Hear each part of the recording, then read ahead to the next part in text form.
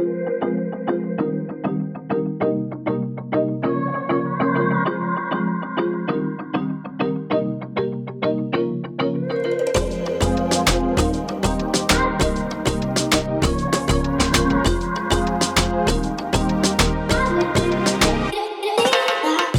find the best we can see out there right now, which is Clean Green. And they do certify off of USDA standards for agriculture. And we went ahead and we went through the application process. We had the site visits. We ran the tests to make sure they test in different phases of growth to make sure you're not using things you're not supposed to be using. And we went ahead and we got that certification.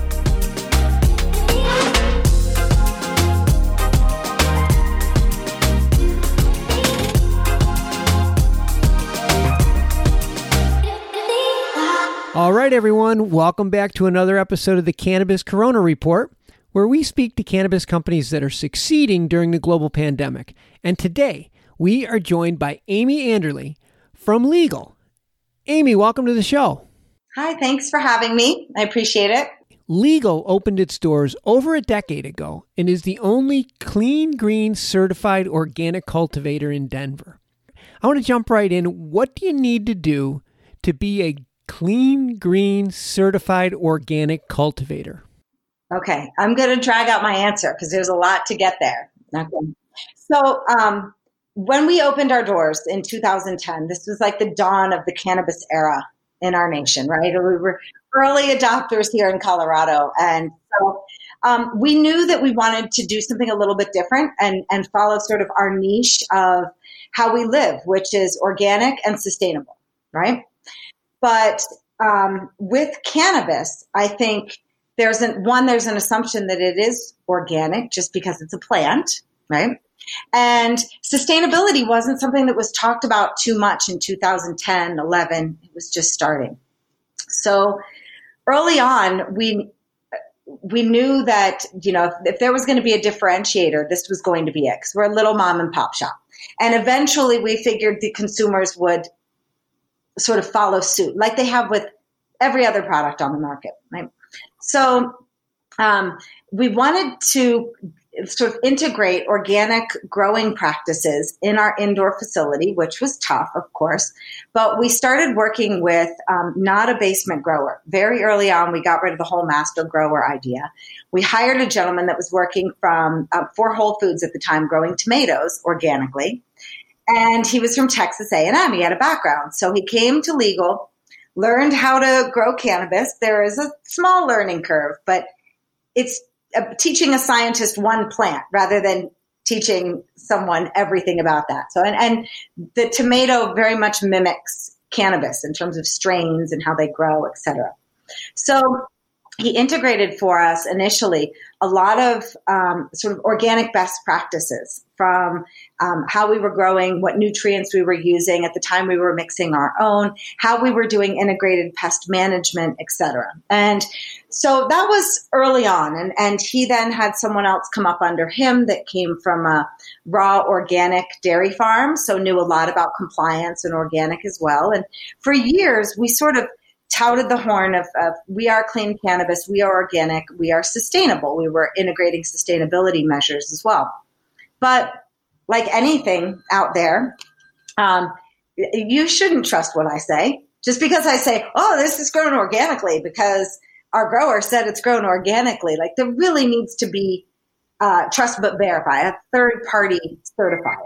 So we took a look at the market to see what was going on. And at the same time we're getting these certifications, I had started a group that's now called the Cannabis Certification Council with some other colleagues of ours, which is a nonprofit that we can go into more about this. But we knew that we had to look at the certifications that existed so that our clients knew that what we said we did, we actually did.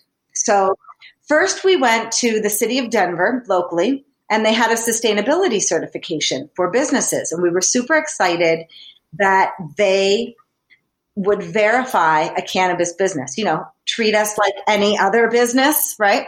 Restaurant, dry cleaner, the gas station, retail outlet, So we went through that process with them, and we were certified on our sustainable business practices. So we were like, great. So we got that covered. But we still need to tackle this organic side. And organic certification in cannabis is a real challenge, which is why we started this nonprofit, because there is no true cannabis certification. They're using USDA standards against cannabis for indoor, outdoor, hydroponic. There are so many different variations. But we thought, well, let's find the best we can see out there right now, which is Clean Green. And they do certify off of USDA standards for agriculture. And we went ahead and we went through the application process. We had the site visits. We ran the tests to make sure they test in different phases of growth to make sure you're not using things you're not supposed to be using. And we went ahead and we got that certification. So for us, we feel like while it maybe isn't the absolute pinnacle of the best, because I think that's for your listeners, there's so many growers out there that tell you, well, we don't have a certification because it really doesn't match up to cannabis. But it's also an excuse not to get the best thing that is available to them at that time, right? So we went ahead and got Clean Green, and we're proud to have that now. We're working on our third year running. We've had 2 years certified and completed. And what that says is that, you know, the nutrients that we use, the pesticides that we use, the integrated pest management, everything as part of the process meets that organic criteria for USDA standards. And I know this is such a long answer, but it's really interesting because why that is a problem is that USDA standards, like, I don't smoke my strawberries, right? And I don't turn my green beans into topicals so because cannabis has so many unique ways of being ingested, eaten topically, extracted, etc. It's really challenging to find where that organic standard is met in every aspect of cannabis. And in every iteration of what that cannabis ends up looking like. So we could have organic cannabis, but what if the edible products aren't? Or what if the vape products aren't? And so for us, we really specialize in flower. And we're trying to bring people back to, there's a lot of fancy ways to do it, but boy, there's really nothing just like smoking the flower, or vaporizing the flower, using something as close to natural as you possibly can. So I know that's a long answer, but... No, that's what people need to hear, because it's not a simple soundbite that sets you apart. Being Clean Green Organic certified is who you are. The other thing that I don't think people appreciate is that you're not just a cultivator. You're also a manufacturer, and you own your own dispensary. So you're a 100% vertically integrated organization, which really makes being Clean Green Organic certified even more impressive. You're kind of a niche all to yourself, like a craft brewery, where people are seeking you out because of your uniqueness. What's next? What's next for you guys? I think that John, my husband and I, we had thought a few years ago, we're going to expand and we want to do this and we want to do that. What we realize is we can't do everything at the same time. We can do one thing really well. And I think that, maybe that is, for some people, that doesn't work. For big business, we don't have investors. It's just us. We're able to make choices as a small business that others might think is crazy, like growing organically is very expensive. And so I think for right now, we just want to keep doing what we're doing and do it right, maintain our reputation, because being able to say since 2010, that's a pretty lofty, prop for us. We take a lot of pride in that. And then I think for myself, and even how it relates to legal, I mentioned to you that I was on the board of the Cannabis Certification Council. And we put on the Sustainability Symposium here in Denver. It's been now We're working on our 5th year. And we've gotten a ton of traction on sustainability through that work group. And we're doing, online programming, and there's a lot around that. And so I take a lot of pride in that as sort of my pet project too. But the other mission of the Cannabis Certification Council is to develop a true cannabis organic certification. Right now, the draft is written for that, where we worked with standard writers to create a certification that is not taken or lifted from anything else and overlaid on cannabis, but that is specifically for cannabis. So I want to push for that to come out. But then the other sort of the triangle that connects that with this organization is education. We need to improve cannabis users' education into how they shop for and what they buy in cannabis. And so I work with them on the What's in My Weed campaign, which is just getting people to like stop and think, like, how was this grown? What was this grown with? Why is this so cheap? Why is that? We can't differentiate at our store on price right now because the consumer doesn't recognize that.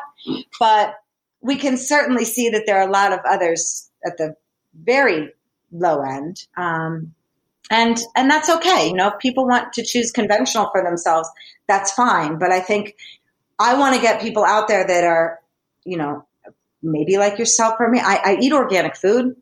I work out. I care about what I'm eating. I care about what I'm feeding my daughter and how I'm treating the environment. And consumers can find that in cannabis.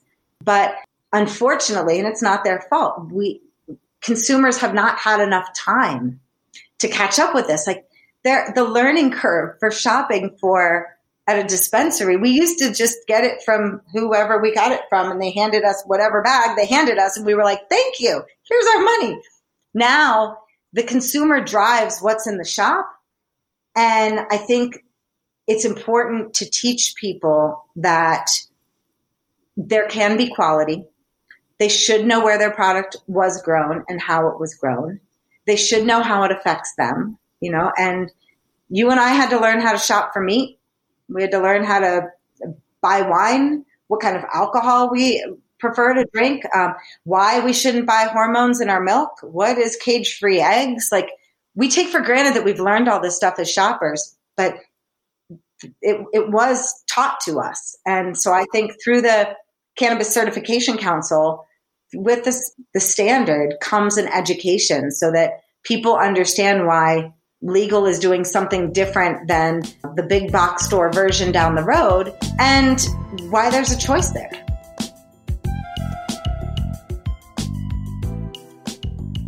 Now, unfortunately, I have to bring this interview to a close, but I have the links to Amy and legal in the show notes. So if anybody wants to follow up with her and speak more about this, I'm sure she'd be happy to talk to you about this. And I promise to have her back. I have like 10 questions that I didn't get a chance to ask her.